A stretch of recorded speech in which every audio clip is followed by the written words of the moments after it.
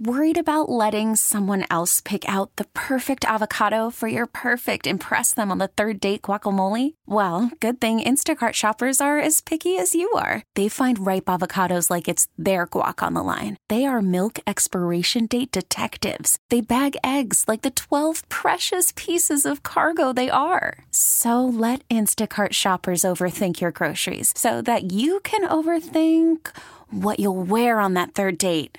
Download the Instacart app to get free delivery on your first 3 orders while supplies last. Minimum $10 per order. Additional terms apply. I'm Sandra, and I'm just the professional your small business was looking for. But you didn't hire me because you didn't use LinkedIn Jobs. LinkedIn has professionals you can't find anywhere else, including those who aren't actively looking for a new job, but might be open to the perfect role, like me. In a given month, over 70% of LinkedIn users don't visit other leading job sites. So if you're not looking on LinkedIn, you'll miss out on great candidates like Sandra. Start hiring professionals like a professional. Post your free job on linkedin.com/recommend today. It was a freaking disaster. It was a disaster. And let me tell you this. I went to that game last night because I wanted to chronicle the story of all the intrepid people who made it to the game and see how they put on a game with no band, no cheerleaders. They didn't have a national anthem singer. The national anthem singer said on Tuesday, I will not be able to make it. They then wrote they work with a spectacular Rudy Scheidt School of Music over at the University of Memphis, and they get singers from there. And of course they do. Why wouldn't you? It's fantastic. They wrote everyone who has sung the national anthem in the last 2 years from the University of Memphis and asked if they could come, and no one could show up. And so an hour before the game, they were saying, we're just going to start asking random fans. And sure enough, they did start asking random fans. And Ashley Rich, 22-year-old, who happened to be there, said, sure, I can sing the anthem.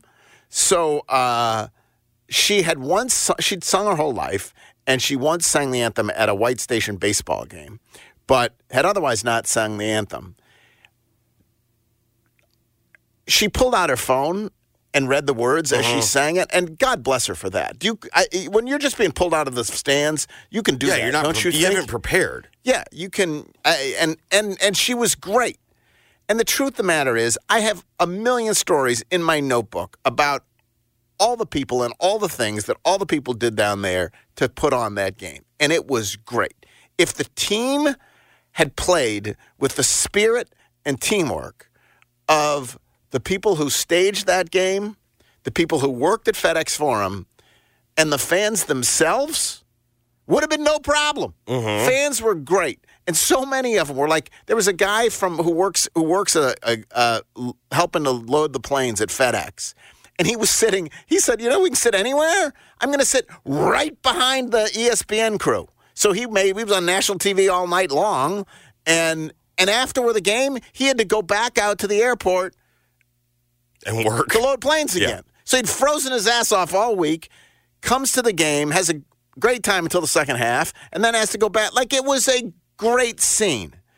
So I was totally ticked off, because who the hell wants to watch the Memphis Tigers lose, particularly in this season of such high promise, what was supposed to be a season of such high promise, and B, honestly, totally destroyed my column. Mm-hmm. Totally destroyed my column. Again, my problems, but not yours. But my God, I had a cheerful, upbeat story about the intrepid saga of all the people who made it there last night. And when the Tigers were up by 20, it was perfect.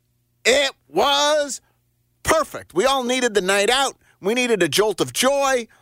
We needed to see this. We needed the top 10 team to continue winning. And then the second half happened. What is your basketball analysis, Jeffrey, of what happened in the second half of that game? The Tigers stopped making shots, and they stopped also getting stops. The shooting was really the big problem in the second half. They stopped caring. Like, they didn't go to the rim. Like they didn't go to the rim. They didn't get loose balls. They didn't get rebounds. They didn't. They. I mean, I think they thought South Florida would lay over. Yeah, and actually, yeah, they thought it was over. They thought the game was over. By the way, human nature to think the game is over, sort of a little bit, but like kind of, sort of. But the problem that I thought was pretty early in the game to think the game is over. They hit a bunch. Once they hit, they hit a bunch of shots. Well, first of all, end of the first half, Penny does what he does, and he throws out a trash lineup at the end of the first half. Got to get those guys in. Which literally gives them a little life. Yep. And by the way, it didn't bite him in the ass in the early part of the first half because that trash lineup, and I don't mean to, it's the lesser players, the whatever else, that trash is not fair to those players, but it's a trash lineup given what they have. Given what they have, your job is not to make everybody happy. No, I've been on this. It's high school-ish. In the first half, in the early part of the first half, when he had, who was it? Both Hardaways. It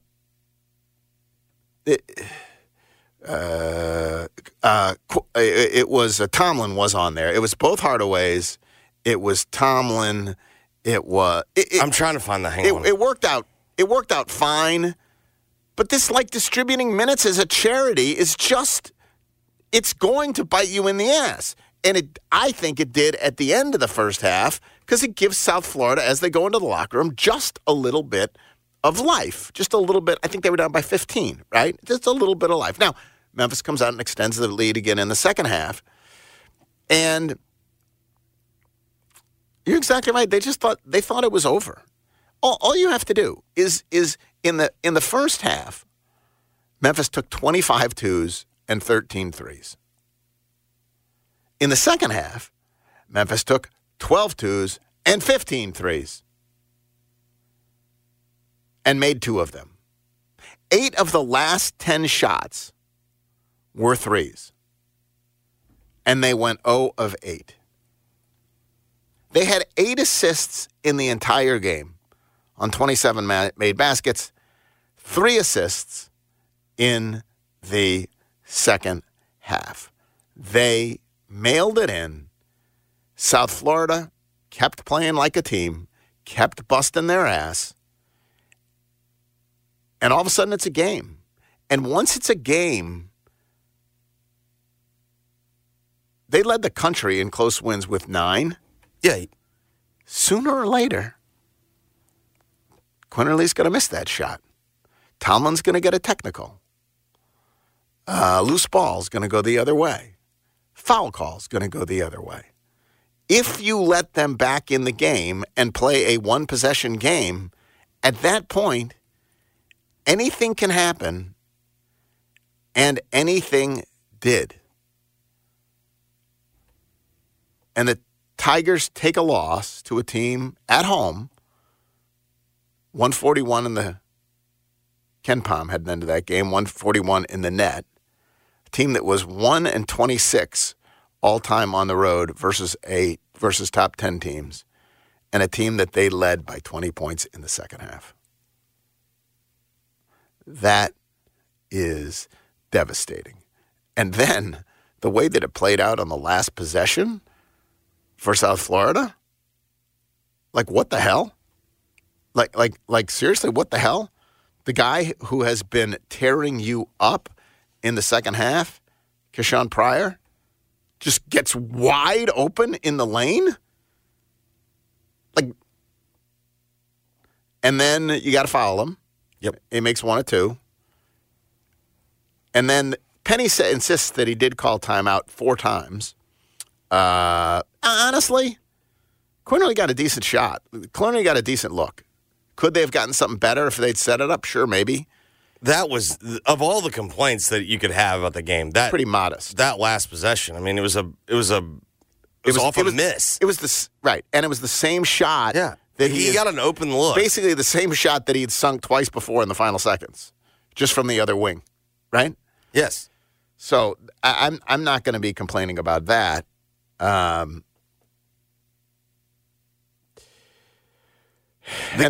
Let's be clear, the game was lost well before that decision. And then you had Penny's comments after the game. And to be clear,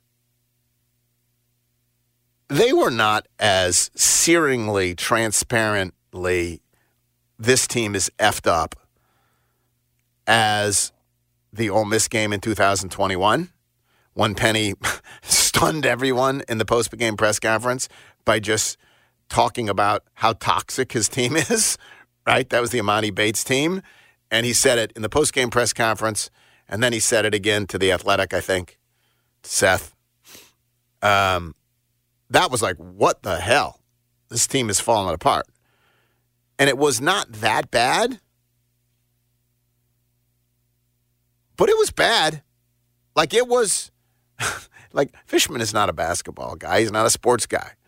He called up and said, does every coach do this? He said, it would be like me just saying, man, our marriage went out to dinner last night. I don't know what's going wrong. Like TMI. Mm-hmm. You know, here among the things that Penny said after the game. Well, by the way, after that Ole Miss game, he said this: everybody's trying to get to the NBA off the ranking we had, but nobody is willing to sacrifice minutes, touches, anything. After this game, Penny said, the negativity of the talk starts to weigh on the team. It just makes you have to put certain guys out there on the court. I'm not going to go deeply, but we've had this year, all because you've got 14 new guys, 13 new guys trying to learn how to play together, and all these guys want the ball. And it's offensive dribbling that makes guys not want to really play defense at the highest level if they're not getting the ball, and it becomes a problem. We've been able to mask it, but it's there. Very similar sort of quote, but it gets worse. It gets worse. Here are other things he said. I don't even know if this is going to be a wake-up call. We've just got so many things that are going on that we're just dealing with as we're moving forward that I hope by March it's all gone. Also, we're in the huddles, and instead of talking about the other team, we're trying to square things up, and it's just too much. Asked about that last play, Penny said, with all the other things happening on the team, the lineup that we had out on the court is probably the lineup we should have had. But there's so much going on that you can't play certain groups together. And now you've got to go with a group. And now you've got a group out there that might not be as cohesive, and you have a communication problem. The notion that that in during timeouts, they can't be talking about the game because they have to, quote, square things up is appalling. And the notion that literally Penny can't play certain groups together. He doesn't mean that like because they're too small or because they're not enough rebounding or because there's not enough shooting or because that's not what he's saying. Can't play certain groups together because it's toxic. They can't play together. That's nuts. And is it more nuts that that's a reality, or is it more nuts that Penny said that after the game? Probably the latter. I mean, I think I've always believed there's never, like, the perfect lock. When a team is winning and you always hear, like, the locker room, there's always issues on a team. It's just whenever you win, winning cures all, and then whenever you lose, there's always a bad locker room. I think the fact that he said it was a little more shocking. I would also argue this. This is, yet again, GM Penny causing a problem for Coach Penny. Well, in the midst of all this, so many things going on, he was also asked about Jordan Brown. Yes. And he said, he's still out there. That's another, like, how about Mikey, right? Yep. Like I don't think Mikey impacted this team much internally. No. But in terms of the so much going on, yep. Mikey? Like, really? We needed that this whole time? And we need like, make up your mind. I don't freaking care. Bring back Jordan Brown. Don't bring back Jordan Brown. He's still out there.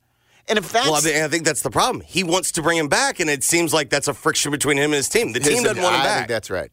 Well, and it may be that certain members of the staff want him back, and certain members of this... Like, sure. I've heard that as well. And the team doesn't want him back. How do you insert a guy? If you already have issues on the team... Let's hypothesize that that's the issue. Penny and the staff want to bring Jordan Brown back. The team does not. How do you inject a player?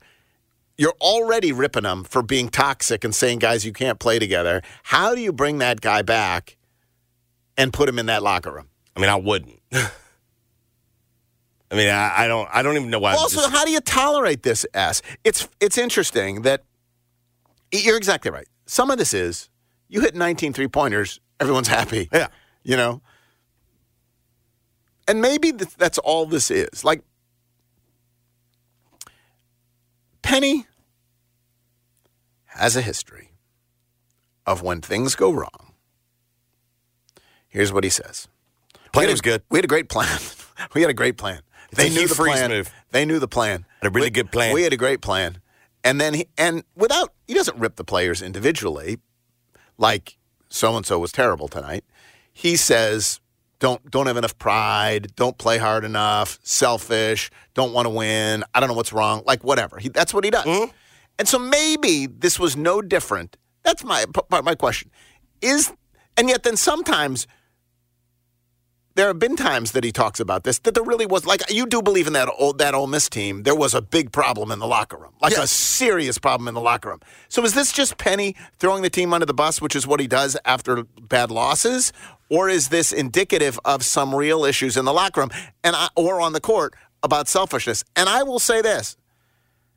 I think there may be some of column A, some of column B, as you would say, but I think there are issues. And I have thought, even when they're playing well, I have talked about all season long.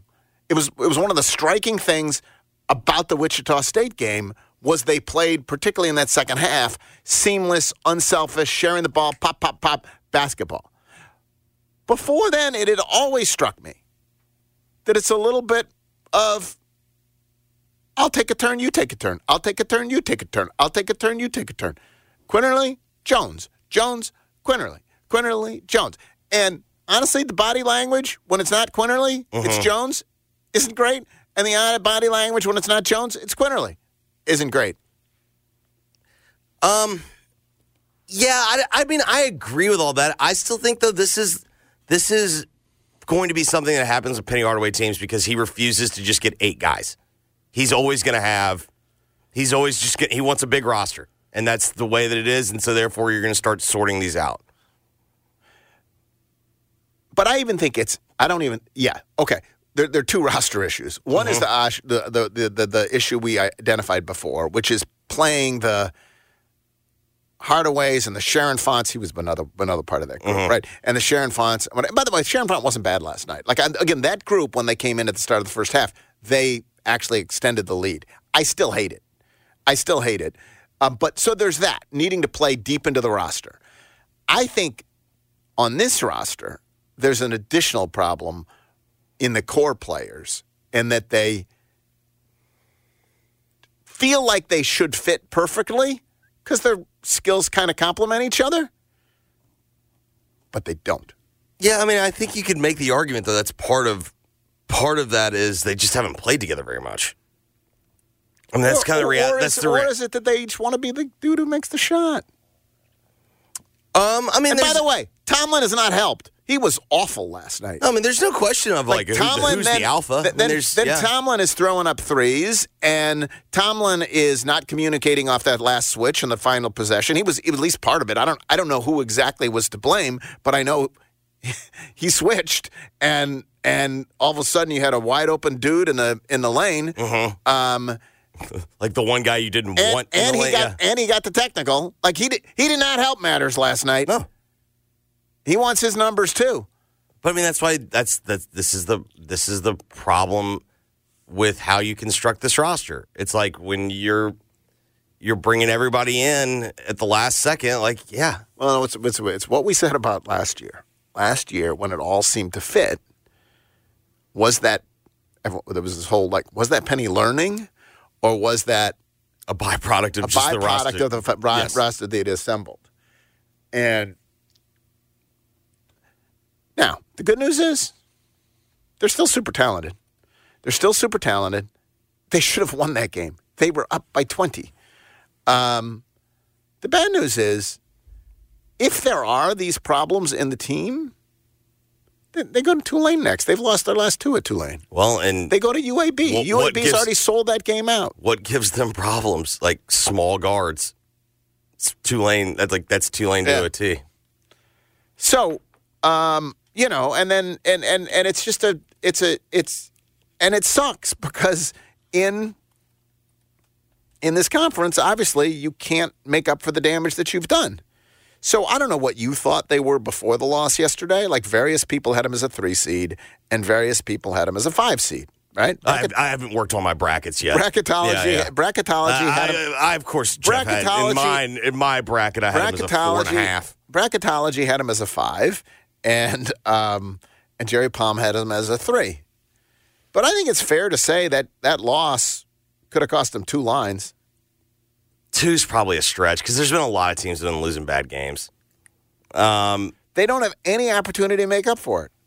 Well, yeah, I mean, FAU. They're going to play FAU likely 3 times. And I guess this is if this was the proverbial wake-up call. Yeah. And they take this lesson and they apply it. They're not losses, Jeff. They're right. They're lessons. And they apply it. And they don't lose another game except for, let's say, they split with FAU. Okay. They're fine. Yeah, I mean they might even be fine with like 3 losses, 4 losses. I mean it's way. Well, it's also the question is what's fine. What's your definition of fine? Still in the top 5 seed. I mean it's way. We love to do this whole thing, and like I get it, it's part of radio, but it's like it is so early to determine that. I mean there's a scenario, early, but it gets early late in the AAC. Yeah, but the difference is that unlike other years, they didn't frickin' stub their toe early. Right. So if it's a lesson, not penny's worth, not mine. If it's just a lesson, not just a loss, then hey, that'll happen.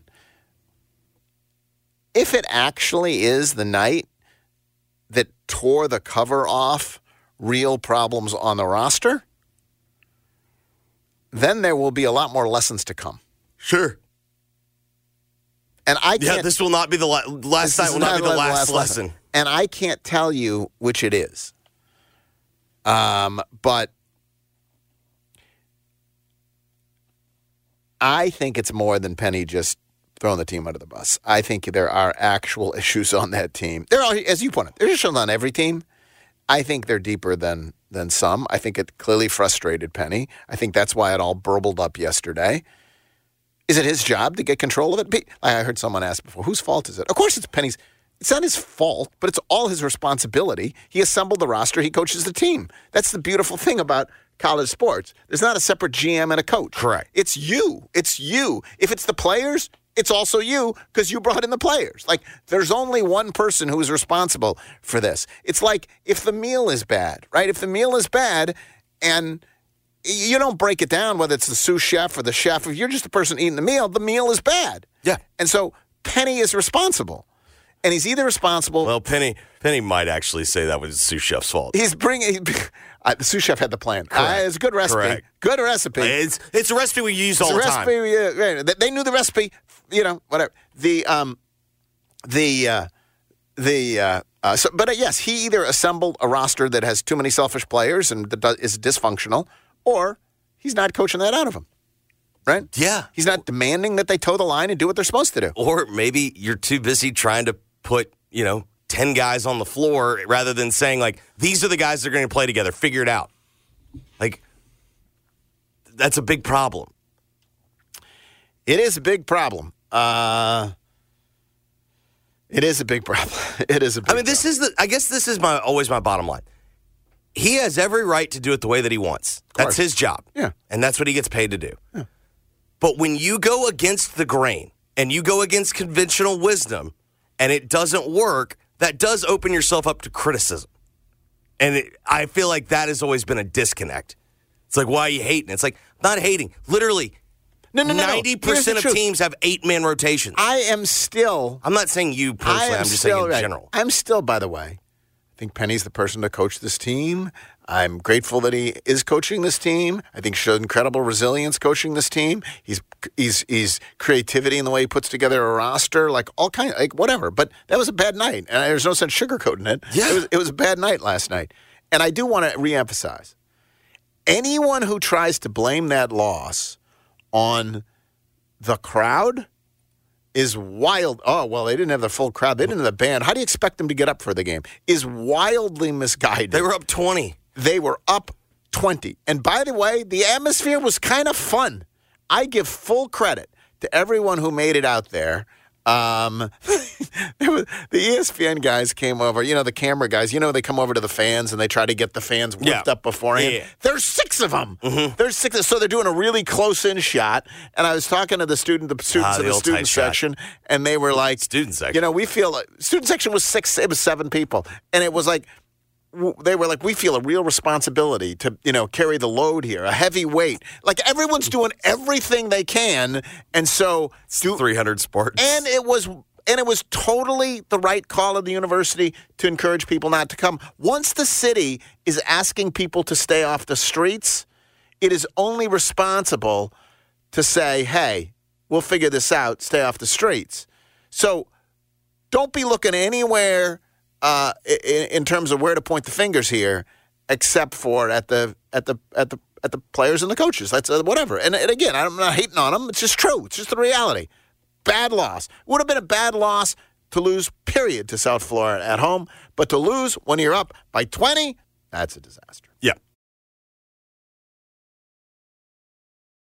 Baseball is back, and so is MLB.tv. Watch every out-of-market regular season game on your favorite streaming devices, anywhere, anytime, all season long. Follow the action live or on demand. Track 4 games at once with multi-view mode and catch up with in-game highlights. Plus, original programs, minor league broadcasts, and local pre- and post-game shows. Go to MLB.tv to start your free trial today. Blackout and other restrictions apply. Major League Baseball trademarks used with permission. We really need new phones. T-Mobile will cover the cost of 4 amazing new iPhone 15s, and each line is only $25 a month. New iPhone 15s? It's better over here. Only at T-Mobile, get 4 iPhone 15s on us and 4 lines for $25 per line per month with eligible trade-in when you switch. Minimum of 4 lines for $25 per line per month with auto pay discount using debit or bank account. $5 more per line without auto pay, plus taxes and fees. Phone fee at 24 monthly bill credits for well-qualified customers. Contact us before canceling account to continue bill credits or credit stop and balance on required finance agreement due. $35 per line connection charge applies. See T-Mobile.com.